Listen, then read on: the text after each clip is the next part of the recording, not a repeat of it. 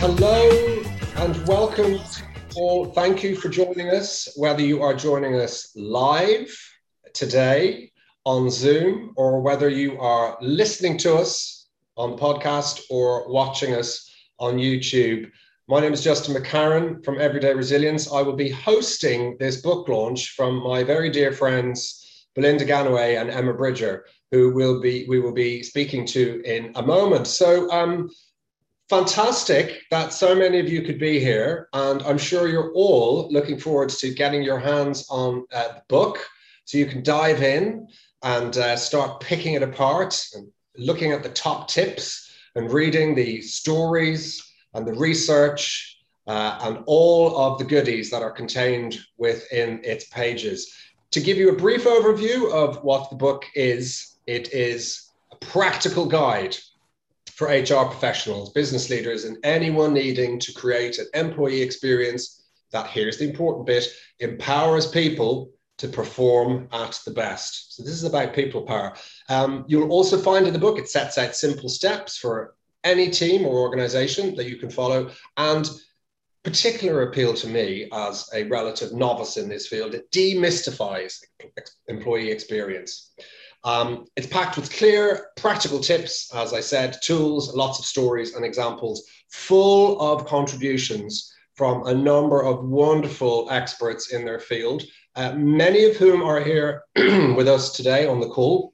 So a big thank you to all the contributors. A few of you will be speaking with us on this call later, so thank you to you too. This is going to be about showing you how to build a robust business case for employee experience, if that's partly what is driving you. It's going to help you align employee experience activity with organizational strategy to demonstrate impact, and it'll measure EX and demonstrate return on investment. So I'm hoping, whatever your interest in being here today and in learning a bit more about the book, something will stick out for you, that you will leave the hour feeling enriched and informed and enlightened and inspired, we hope. And certainly you'll feel like you've made a few new friends along the way. A brief plug, because we like a quote. The book has been described by Mark Levi from Airbnb as a must-read book for anyone working in the field of employee experience. So there's the plug. We are very interested, of course, in you, our audience. It's a conversation, so we will be interested to hear your thoughts and comments and questions as we go along. We will do a little bit of more formal style presenting at the beginning of this session, and then at the back end of the session, we'll open up the floor to questions. But please, as we go through, if anything occurs to you, do pop it in the chat. So you don't have to keep a hold of it for the whole time, and you can actually listen to what everyone else is saying. And Katie's keeping an eye on the chat, and she will circle back around and pick up on any of the comments or questions that we've missed. But before, as I said, we get started proper, we want to know a little bit about you and what has brought you here today. We have some idea why some of you are here, and we are not sure why some of the rest of you are here, which is lovely. So what we are going to do is just give you a little bit of a health warning. I am about to share a slide. Just saying, I know that's going to make me unpopular, but hopefully when you see the slide, you will forgive me. You'll understand that this is a concept that is best demonstrated visually. So in a moment, I'm going to ask Katie to share the slide. And all it is I'd like you to consider yourselves in terms of employee experience, what brings you here and what level of familiarity and experience and confidence do you have with the topic? So you can see the screen there. In a moment, you'll get a chance to vote.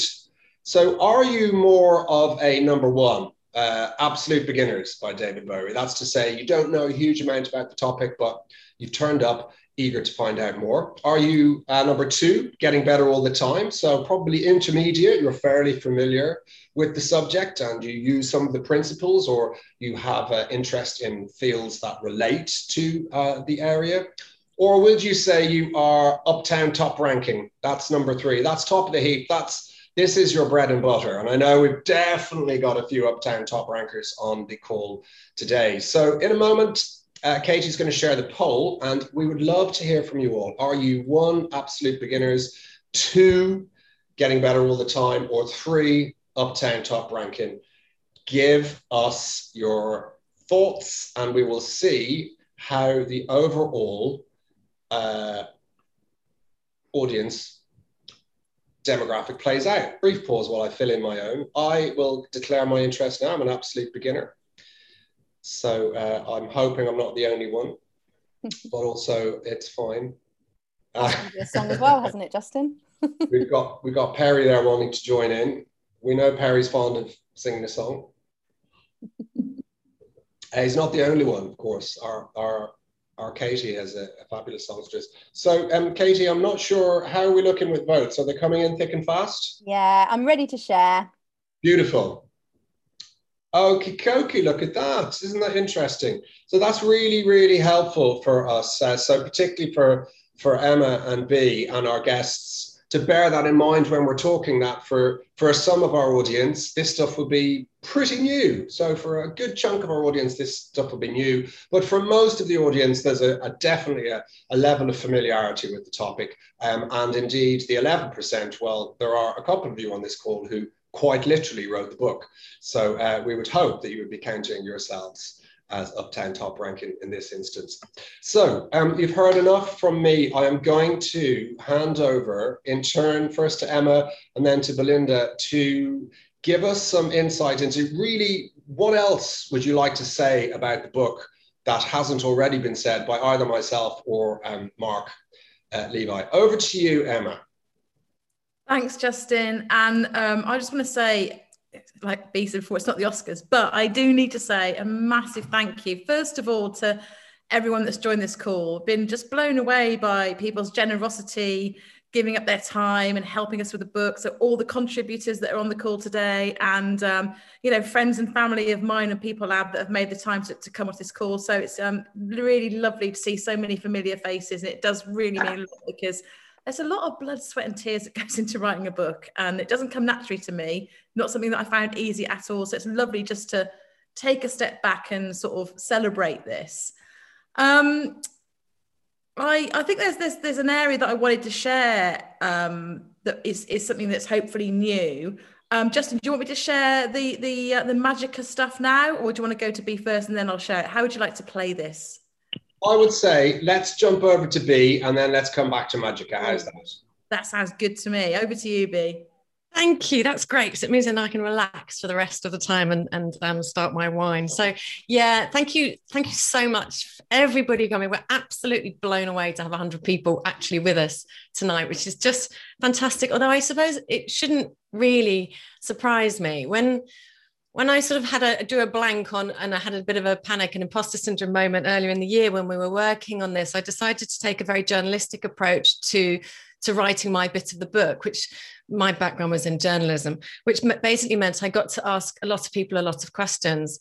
And what totally blew me away in that process was absolutely everybody I reached out to said, yeah, great, when do you want to talk? So that, as Emma said, the generosity of people to give up their time and their expertise and their contribution, their thinking, has just been just outstanding. So it isn't the Oscars, but honestly, we have got about 10 or 15 individual contributors to the book. So thank you dearly to all of you. We've got about 20 people who've given us the most rave endorsements and reviews for the book. So thank you also to you. And to everybody else whose brains I have picked, who've read chapters, who've fed back on them, who we've quoted. Just this book really is full of your brilliant ideas. And for my bit of the book, I've just knitted them together. So thank you. Emma, why don't you tell us about Magica? Cool, thanks, B. You might notice as well, some of you, I'm having a cheeky drink, which I never normally drink in the week, but I thought, it feels really weird to be on a kind of worky thing with a glass of wine, but, hopefully you'll forgive me.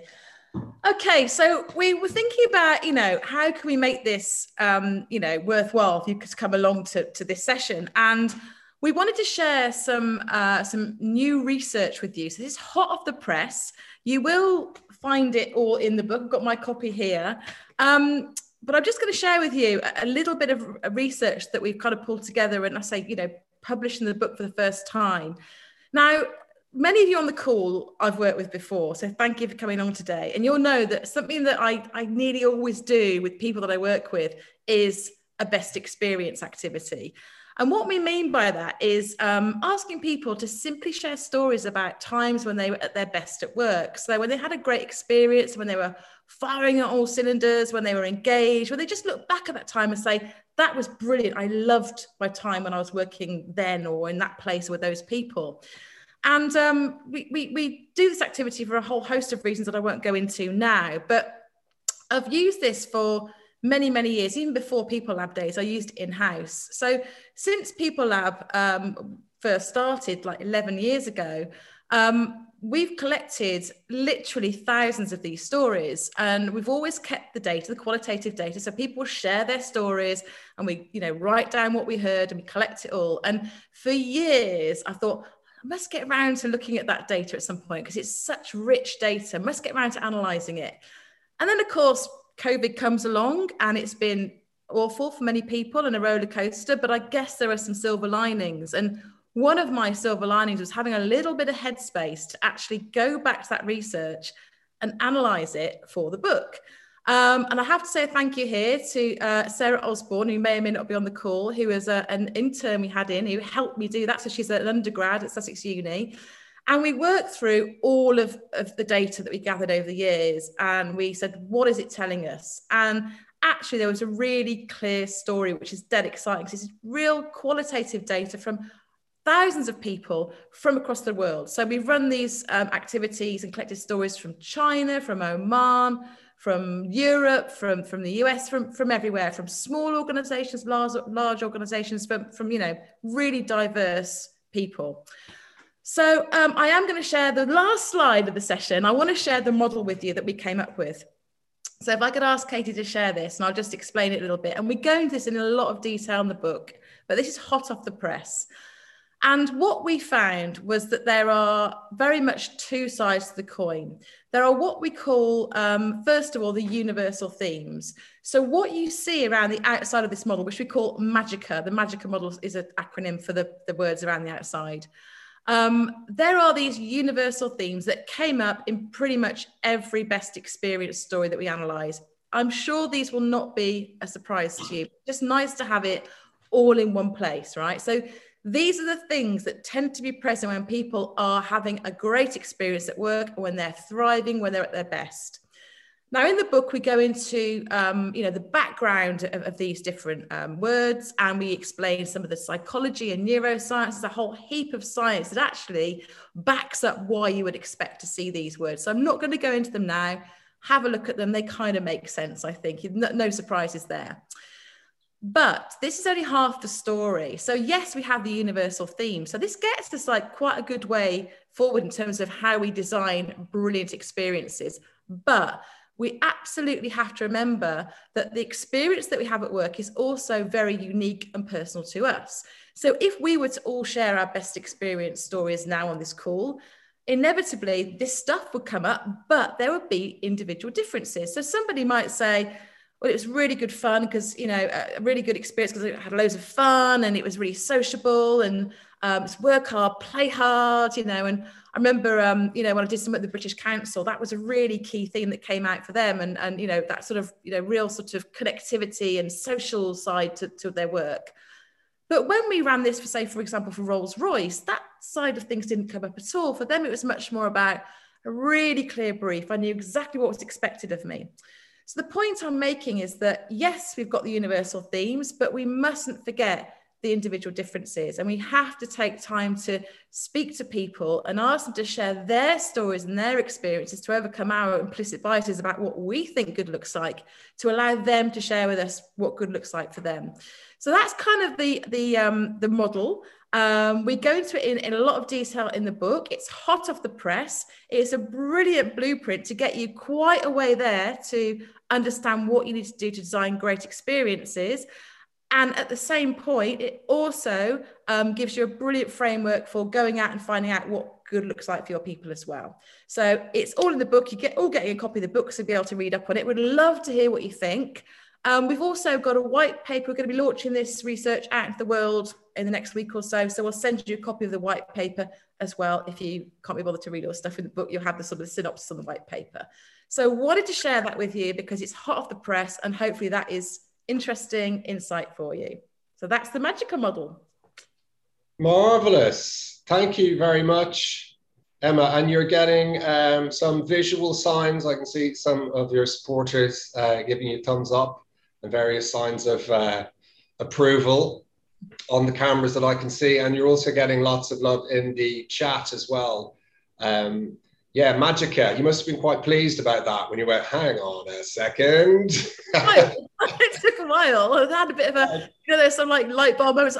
Magica.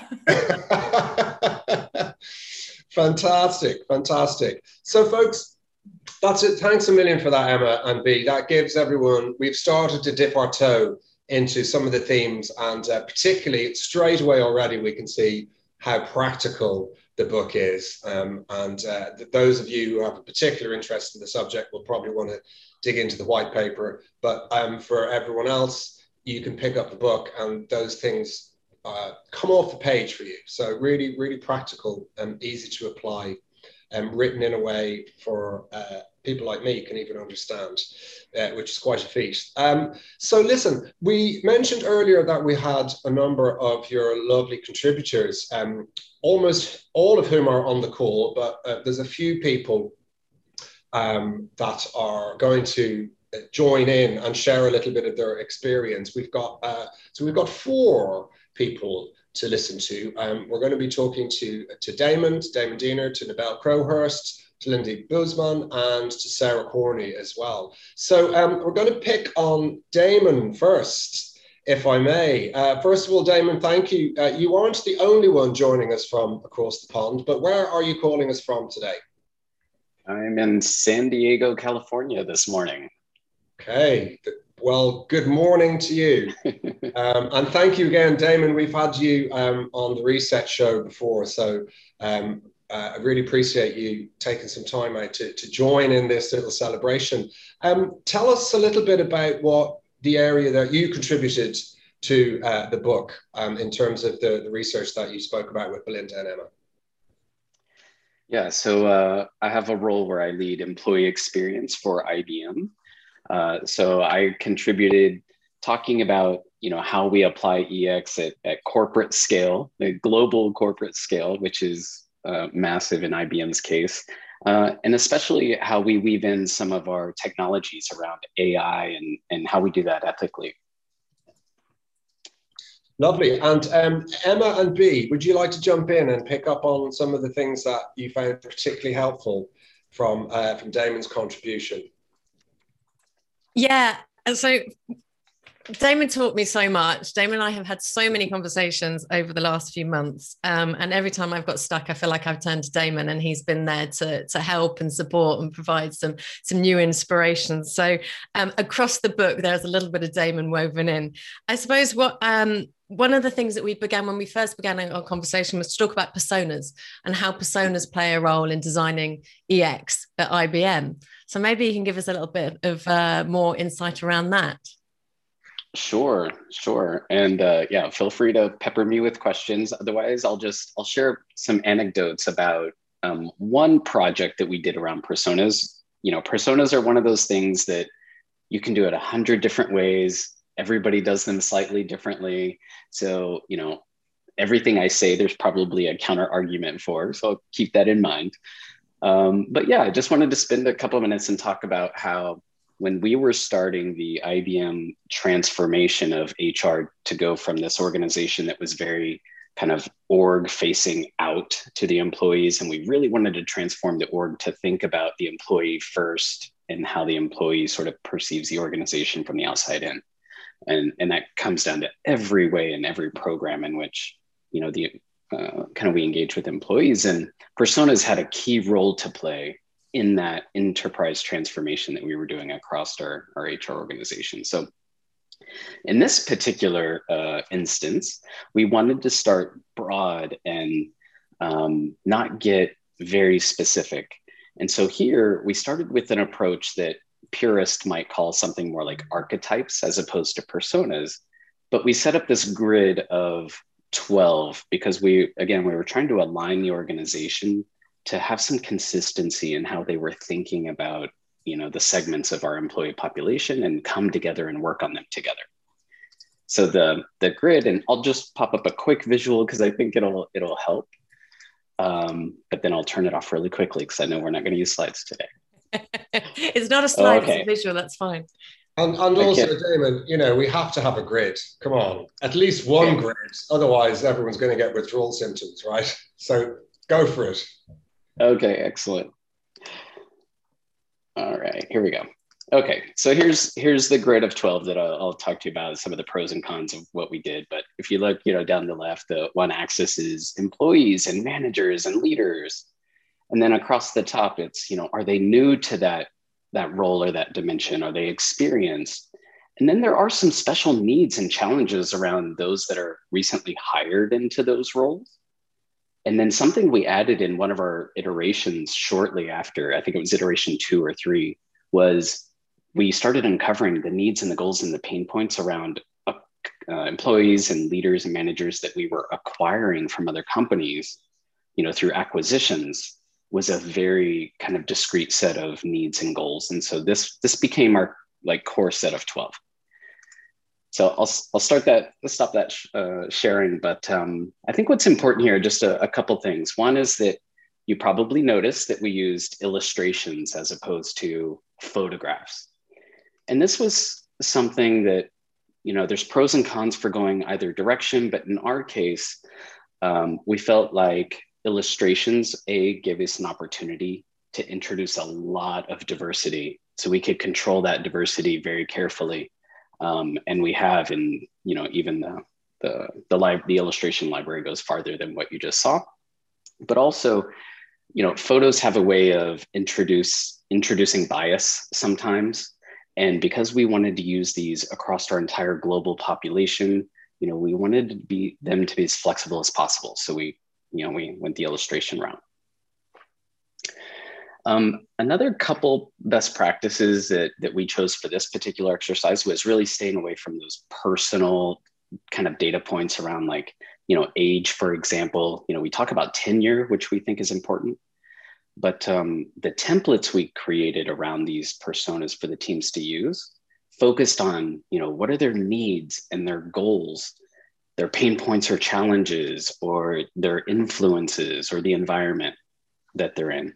And those were the most meaningful dimensions that we came up with to be able to use personas effectively. And so, I think those are some of the best tips and tricks, just from that exercise. And I could keep talking forever, but Belinda, do you have any other targeted questions you wanted to throw in?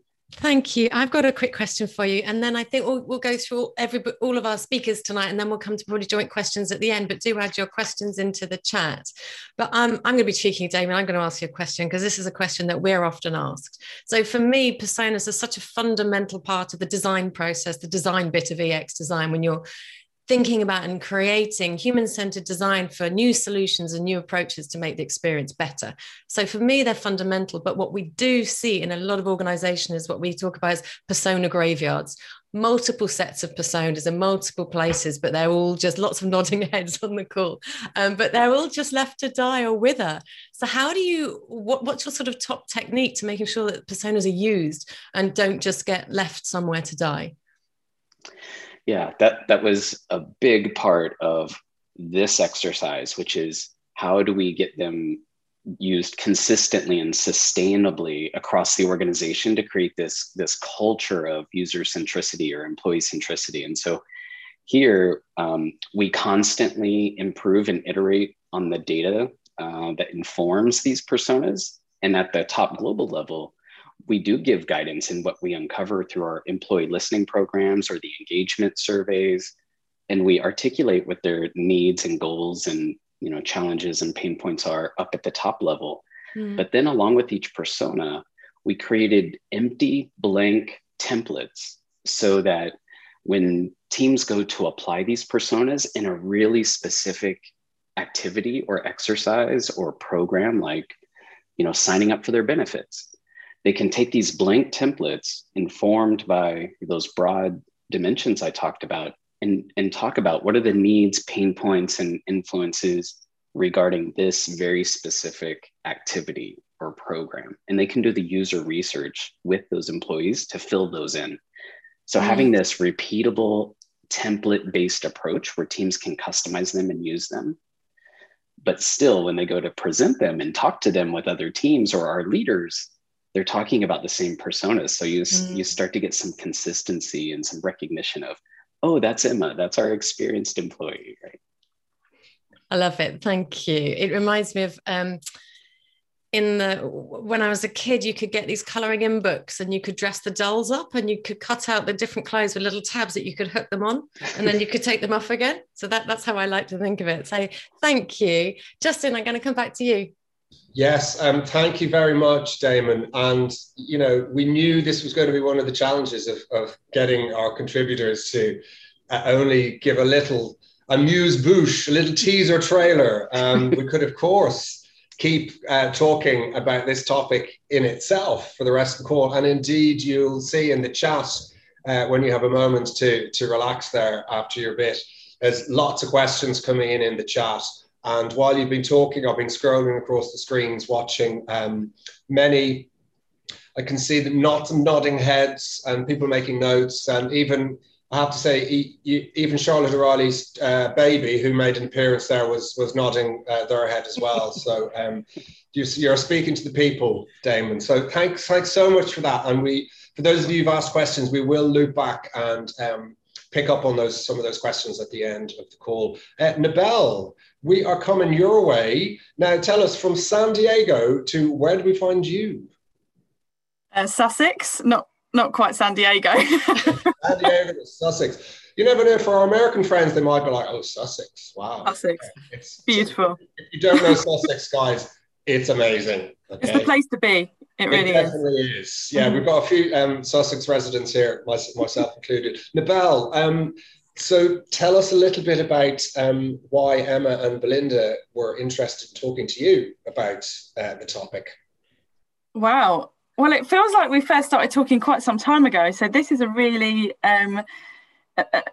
exciting moment to be here. And it would be lovely if we were in a room with lots of drink to go with it, but I'm sure we can do that another time to make up for it. But so I guess part of the reason we started talking was that there's a piece around employee experience that, from my perspective, links into kind of design thinking and human-centered thinking and agile ways of working. And that was like our starting point, really. And we had lots of conversations and delved into it more deeply. And the piece that is shared in the book is kind of linked with giving some examples around the wide and broad topic of onboarding. And there's some kind of real life references to the current organisation I work in, which is Roche, which is a global healthcare organisation, but also the previous organisation I worked in, which was River Island, so a kind of fast fashion retailer. So two different contexts in terms of business, but being able to apply similar principles. And essentially, I think you can apply similar principles to the way in which you think about employee experience, regardless of the size of the business. I think you can think about the way in which you interact with your people broadly the same way. Fantastic. So that's an interesting takeout, that the principles can apply in different contexts, scaling up and scaling down. Thanks for that, Nabel. That gives us a sense of your particular focus. I know the subject is close to your heart and there's lots of links. Emma or Belinda, is anything you want to pick up on with Nabel, particularly about your interaction on the book? Yeah, it'd be great. This is such an unkind question because I think we've got about 3 minutes. But sort of top tips for designing onboarding. How do you approach that, or how have you approached that, and why is it different, and what sort of results have you got? Yeah, 3 minutes and go. Well, so when you asked me to do this and said, well, spend about 5 minutes onboarding, I was thinking, wow, okay, right. Yeah, thanks. some thoughts that I kind of some top tips to consider. I think there's so much out there on onboarding and so much research and insight that we can all look at, and we would have had our own experiences both as employees but also in terms of most likely the nature of our roles and how we want to make a really great experience for people. But I think there's a couple of things that really stand out for me when you're considering an onboarding experience in your organisation. And I think the first one is about individuality and moments that matter. And you start to see, I think, quite often now examples of creative things that organisations are doing that are kind of surprise moments for people when they join an organisation. And I think that's great. But if you want to take that to another level, really think about that on an individual basis and really connect in to the people that are joining your business and really think about, you know, what's going to make a difference for them and what do their moments that matter really look like. And I could speak about that one for ages, but that's the first one to consider. I think the second one is, and again, it goes back to agility, but it's about how we approach sharing of information. I'm pretty confident that pretty much all of us will have experienced an onboarding or an induction program that is information overload, and it's ineffective. You know, we seem to think that we need to deliver everything to people in their first few weeks, essentially to tick a list to say, we covered that, we told you. And actually, if we reframe that and think to ourselves, what's the point of need at which time someone needs to know some information, that creates a much better experience for the individual. And the example I often lean on, and it's a simple one, but it's like, in my first 2 weeks in my new role, I don't need to know what the expenses process is. I need to know what the expenses process is when I first submit an expense claim, and I need someone to sit with me and show me how to do it at that point. I don't need to do it in the first few weeks. So it's about information at the point of need, I think is probably the second one. And I think the third one, and I'll only share three because of the time that we've got, but the third one is about, for me, it's all about the feels, right? So it's more about how people feel rather than what they know. And I think we focus too much effort on, we've got to get this information out to people in their first month, in their first 6 weeks, and they need to know this stuff. Well, actually, it's much more about how someone feels in their first few weeks and how you've made them feel and how they feel they've connected into the business. It's way more important in terms of being able to set the tone for how that person's career is likely to pan out within the business, and also how likely they feel that they've made the right decision to join the organisation. And I guess when you think about feelings, it's what are we doing in our onboarding experiences to make someone feel excited, curious to learn, motivated, welcomed, and that they belong, and not feel drained by information, disorientated, alone and uncertain. So for me, they're probably the three big buckets that I would say consider first off when you're really thinking about what an onboarding experience looks like in your business. Thank you so much. Is that quick enough?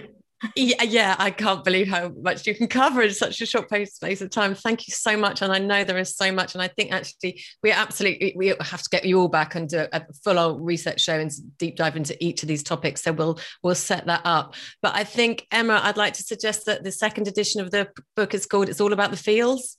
I think that's a much stronger title. So thanks for that one. Yeah, you can have it. Just to slightly build on that, it's a great example that you give there, Nabel, about the way that the organisation makes you feel, and the fact that when we first look at EX, we kind of go to the obvious stuff, the life cycle touch points. And when you apply the sort of the design thinking approach that we set out in the book and positive psychology, what we tend to find is that, you know, the sort of the everyday moments, the moments that matter, that sometimes we don't have as much control over, the things that make the biggest difference. And I always quote my first day at an insurance company I worked for many years ago, when everyone went off for lunch and no one invited me and no one showed me where to go. And that stick with me forever, you know. So we kind of talk about those everyday moments as well. And I think we tend to forget about those. So it's like how we mine those and unearth those and figure out where we need to kind of focus our attention. So thank you for raising that. Yes, thank you, Nabel. And so lovely to hear you talking about feelings. Fantastic. Well, one of the themes running through the research shows is how sometimes talking about feelings and emotions is can feel a little bit, it's a bit taboo. it's a bit of a dirty word. And we had Helena Clayton on, who of course talks about love and leadership. And so we got right down and dirty with Helena on the Reset Show, and we talked about all of those forbidden topics, like how do we actually feel and what part can love play in this, and really lovely, inspiring. And three, perfect rule of three. We wouldn't have remembered more than three, and you finished on the strongest. So beautifully done. Thank you, Nabel. And some questions coming in as well there on the chat. And Damon, really appreciate. So I know you've been able to answer some of the questions already offline in the chat, which is great. That saves a little bit of our remaining bandwidth at the end of the show. So thank you so much for that. We are moving. I don't know in what direction we're moving, because I don't know where Lindsay is in the world. Lindsay, does it begin with S? Because so far we've had San Diego and Sussex. Where are you calling us from? I'm calling from Seattle. Get in!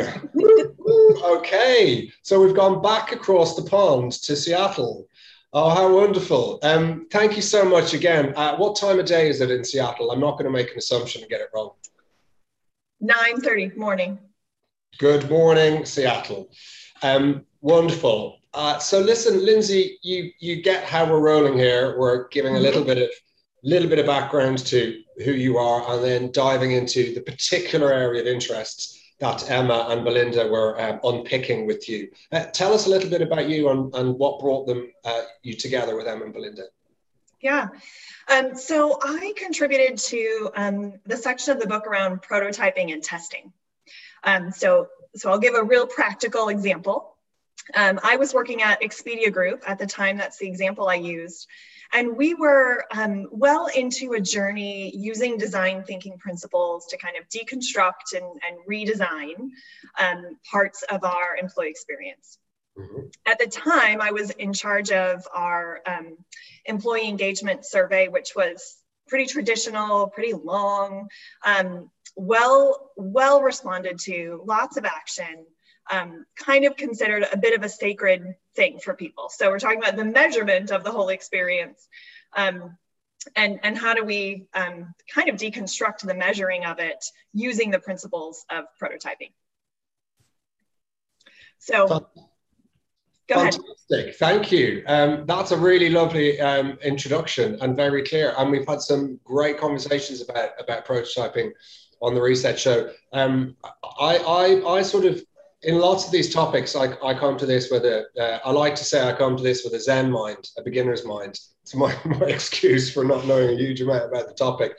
But prototyping really fits nicely with the theme of the book, doesn't it? Because it's so practical. It really is about, well, here's the theory. Let's just try it out.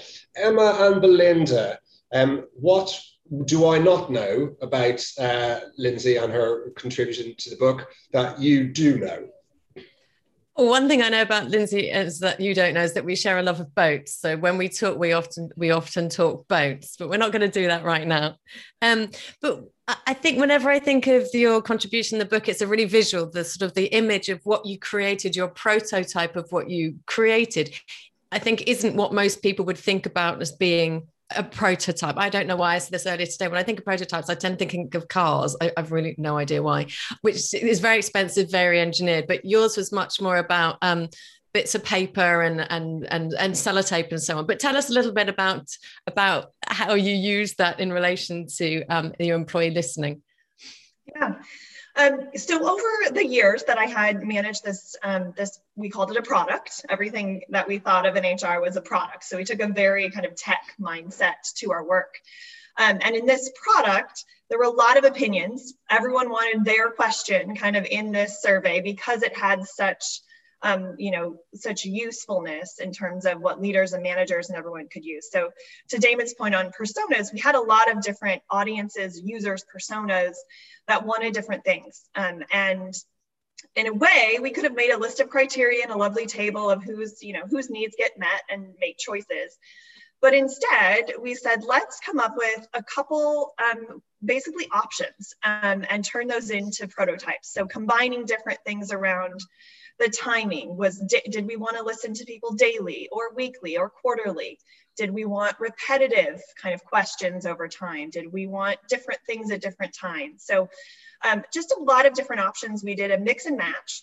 And instead of programming the actual surveys and sending them out and saying, what do you like about it? We made them on posters. Very low tech, very cheap. Highly unusual for a tech company to say we're not going to at least try to make some tech to show the tech, but on purpose to say that it's not about, we don't want to distract with the technology and the look and the feel and the buttons. That wasn't the point. The point was, how is this going to be as an experience for you as an employee in terms of taking a survey, as a manager or a leader in terms of when you get results and what those look like and what do we want you to do with them. So we made these posters. At the time, we were in person, so we put them around the room. We invited different persona groups into the room, explained kind of what we were doing, and asked them to use sticky notes and colored dots and walk around and kind of just give us feedback. So we listened to them as kind of an anthropologist would, and just our job was just shut up and listen and watch them put dots on, you know, kind of, we had plus, minus, question mark, and exclamation point. What do you like? What do you not like? What do you have questions about this experience? And what just you love the whole thing, everything about it. It surprises and delights you. So we were able to do that and get their feedback. And in the moment, most of them redesigned a new prototype and a new option to add to the list. But that was able also to have them listen to each other and develop, we talk about this a lot in design thinking, empathy of each other's needs as different stakeholders, and really learning and hearing from each other as an employee. Oh, I didn't think about that. If you're giving feedback every day, you want to see change every day. Or some things take a long time. So don't ask me about something that takes a long time to change, because I'm going to expect that really quickly. So we were able to have them listen to each other. We could listen, we could count the dots, and at the end, kind of come up with new combinations, new prototypes to test. So this prototype, test, iterate, you can keep doing it for a very long time. We had some practical, stopping points we had to meet to make some choices, and then take those options to our different survey vendors and say, let's try these out, and try them out in different ways. So we had a concept of what we called the champagne test. So drink your own champagne. If you're going to test something out, first test it on yourself. And it sounds better than some of the other test sort of phrases people use. So let's do a champagne test on HR. If we like our product, then we can launch it to employees. So we made a couple changes. We did some things with our vendors, and we said, we're going to try this out with HR first. We were also able to do kind of a longer design process, and we did this with other prototypes as well, is invite some of those really passionate people and some of the naysayers in those prototype sessions into more of a design group to really continue with us on the iterating and the testing as we move forward, and made some financial commitments and some bigger, longer term choices. We could invite them to kind of be on our team, as it were, in a virtual team, and move our choices forward with longer impact from employees. I just love it. Fantastic. That's I love that, the champagne test. Thank you, Lindsay. I'm definitely going to be nicking that one. We nicked from Carly Lav, who was on the research show. We nicked Wizard of Oz prototyping, which has become just that lovely sense of just literally get a bunch of things and make something and just try it out. And it doesn't have to be high tech. And in fact, the fact that it's not high tech adds to its appeal.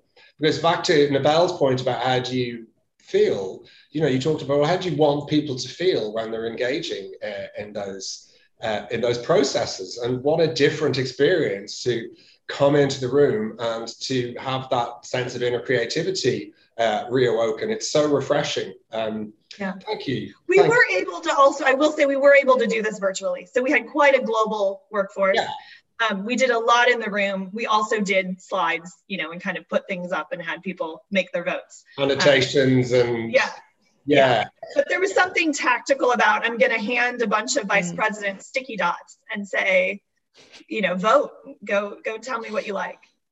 Yeah, I mean, this is what you've mentioned it now. We don't have time to dive in, but broadly speaking, we've all discovered, I think, no matter how tech savvy and tech driven we are, we've all discovered the power of analog in many different areas of our life. And by analog, I mean the ability to simply sit in a room with someone and have a conversation. We've rediscovered how important and powerful that can be.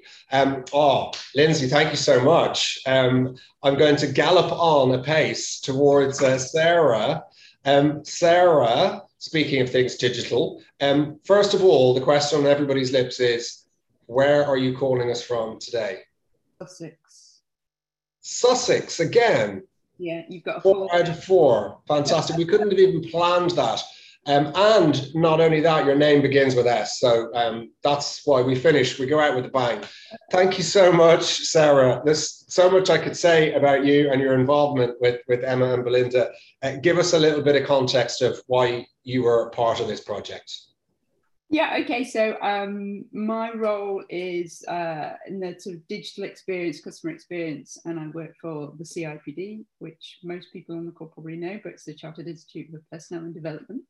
And my interest really is in the design thinking side of things, the user experience, customer experience side of things. But obviously working for CIPD, I'm also interested in the HR space and employee experience. And I think we were having a drink and the conversation moved to possible books. And I think that's how it all happened. Fantastic. Thank you, Sarah. Emma and Belinda, over to you to dig a little deeper with Sarah. Yeah, thank you. So for all the S's, I was introduced to Sarah through another Sarah. That's how we ended up having a drink in Sussex. So all the S's. Sarah, your understanding and depth of knowledge around design thinking is just really extraordinary. So I think the conversation we had and what we've explored over the months is really using design thinking to create a culture of, many, many good things. We love design thinking, right? And the spin-off benefits of design thinking just keep on giving. So collaboration, innovation, as well as the customer centricity bit. So yeah, tell us a little bit about what you describe in the book and bring that to life for us. Yeah, well, I think we introduced design thinking sort of almost like, I think there's this phrase Harold Jarsch uses, which is a Trojan mouse activity. And it was really one of a number of customer experience activities. And it was an attempt really to move CIPD along on that kind of, culture change trajectory. And it's really interesting. When we first started talking about innovation, there was a real misunderstanding about what innovation was. Innovation was something that Google do, that IBM do. It's really interesting hearing David talk earlier. It wasn't something that kind of a 100-year-old membership body did. And it was also maybe something that kind of architects did or, design agencies did. And so it's really been a lot of work, as I say, under the radar to try and break down some of those myths that innovation is something that should be part of every 21st century knowledge workers' skills tool bag, if you like. It should be something that we can all draw on. We can all draw on not just the framework, but also the tools that sit within it to help us to solve any challenge. And of course, EX is one of those challenges. And when I was sort of thinking about, this, your book and this evening, I remembered a quote actually that was from yours and Emma's course, which is a terrific course, the EX course that I went on last year. And you had this quote, and I don't know where it came from, so I have to ask you if you can remember. But it was that employees have become the consumers of the workplace. And it was like, oh yes, my two interest areas have suddenly smushed together, design, experience, but also, the workplace and working lives, So yeah, it's, I can't even remember what the question is. I've been burbling, but it's a passion, and it's been a real pleasure to share that passion and help you with your book. Thank you so much. Yeah, I think it's from Gallup. Emma, nod if I'm right. It's a Gallup quote. It's just great. I think it's about 3 or 4 years ago, something like that. But it just sums it up, as you say, and it's that where all of your passions sort of collide. And my background was actually marketing and journalism and all sorts of things. So yeah, these things all sort of overlap, which is really interesting. And I think what I really liked about the example that you shared in the book, and again, I'm a really visual person, so it's a lot like Lindsay's, is you created a research safari. So you did some research into your audience, and then you sort of shared that research back with the people that you were co-creating with in this sort of a safari, something that people walked through. Can you tell us briefly about that? Yeah, we've used the technique a few times, really. It's a way of being able to synthesize and communicate a huge amount of user research, because you don't, and essentially don't want to spend the whole sprint just doing that, because that's quite a big activity in and of itself. So we sort of pre-digest, if you like, the user research, and we bring it to life in vignettes. They're not quite personas exactly, but they sort of tell the story of the different people that we've talked to, and what their needs are, what their frustrations are, their pain points, their moments of truth, all of those sorts of things. And yeah, we well, either virtually, so obviously we've been doing that the last year, but we physically put them around the room, these little vignettes, and then we give everybody, the participants on the design thinking course, a sort of a few reflective practice questions to ask themselves of the personas, and I'm sorry, the vignettes of the user research, and then we then go into a persona exercise, and then a customer journey exercise, which sort of again synthesizes that research down even further and turns it into something insightful that you can then use as a jumping off point for the sort of the ideation stage, if you like, of the design thinking process. Fantastic, thank you so much. And you've just so beautifully expressed the whole kind of flow as well. The sort of like, the process. I know it's not linear, but the way that you might tackle an EX design challenge. And I'm really surprised that Justin and Emma haven't grabbed and gone all over your Trojan mice. I thought they'd be loving that and waving that around above their heads. No, I just, before we go to sort of questions, I wasn't going to talk about that. What I love about your story, Sarah, is, talking about using these tools at the CIPD. Because I think it's great having Damon on the call, because I think, if anyone says who's doing this really well, I would say IBM. They're my go-to, right? They are pioneers. They're doing amazing work. And that's probably to be expected, right? Because they're the market they operate in. But a real motivation for me and for B, I think, in writing the book, was to kind of make this world accessible to all organizations. You don't have to be your Googles or your IBMs or your Facebooks to do this stuff. Anyone can do it. So we try to kind of really demystify it, basically. So that was a real motivation for us, and for me particularly, in sort of getting case studies and examples from organizations that you might not traditionally expect to be using these kinds of tools. I think makes people think, oh, well, if they're doing it, maybe we could do it. So thank you for sharing that. No, you're welcome. Yeah, that was something I just wanted to pick up on, actually. Thank you, Sarah.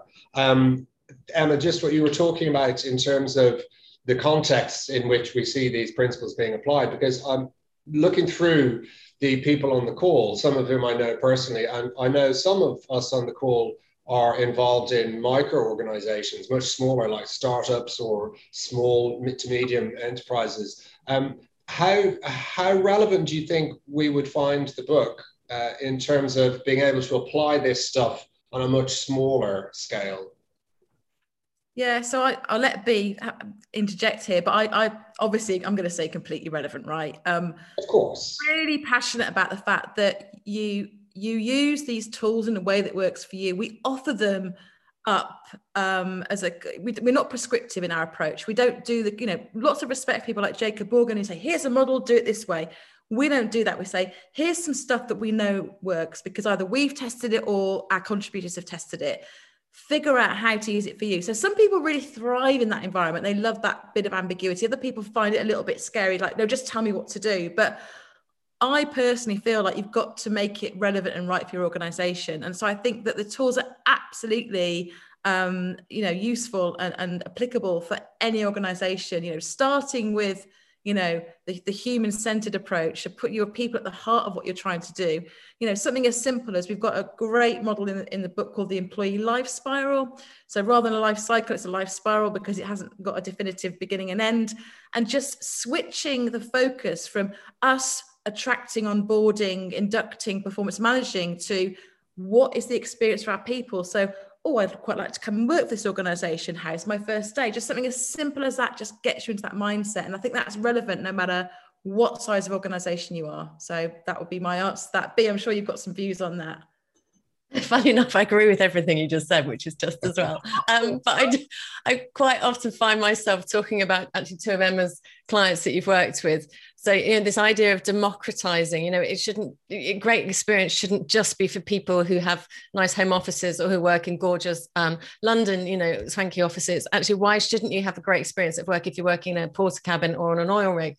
Quoting two of Emma's clients. And actually, that's why we just can't be prescriptive. We've got to make this stuff as accessible as possible, because it shouldn't be elitist. Lovely, thank you. We have had a few questions come in, most of which have been already responded to. So thank you to our contributors for responding. And we had a lovely quote. So speaking of quotes, Sarah mentioned a quote there, and I think it was Julie who talked about the quote earlier. I'm just scrolling up. Yes, from the Maya Angelou quote, which, even if you're familiar with it, it's always wonderful to be reminded of it. And it was sparked by you, Nabel, by your comments about feeling. And it's, people may not remember what you said or did, but they will remember how you made them feel.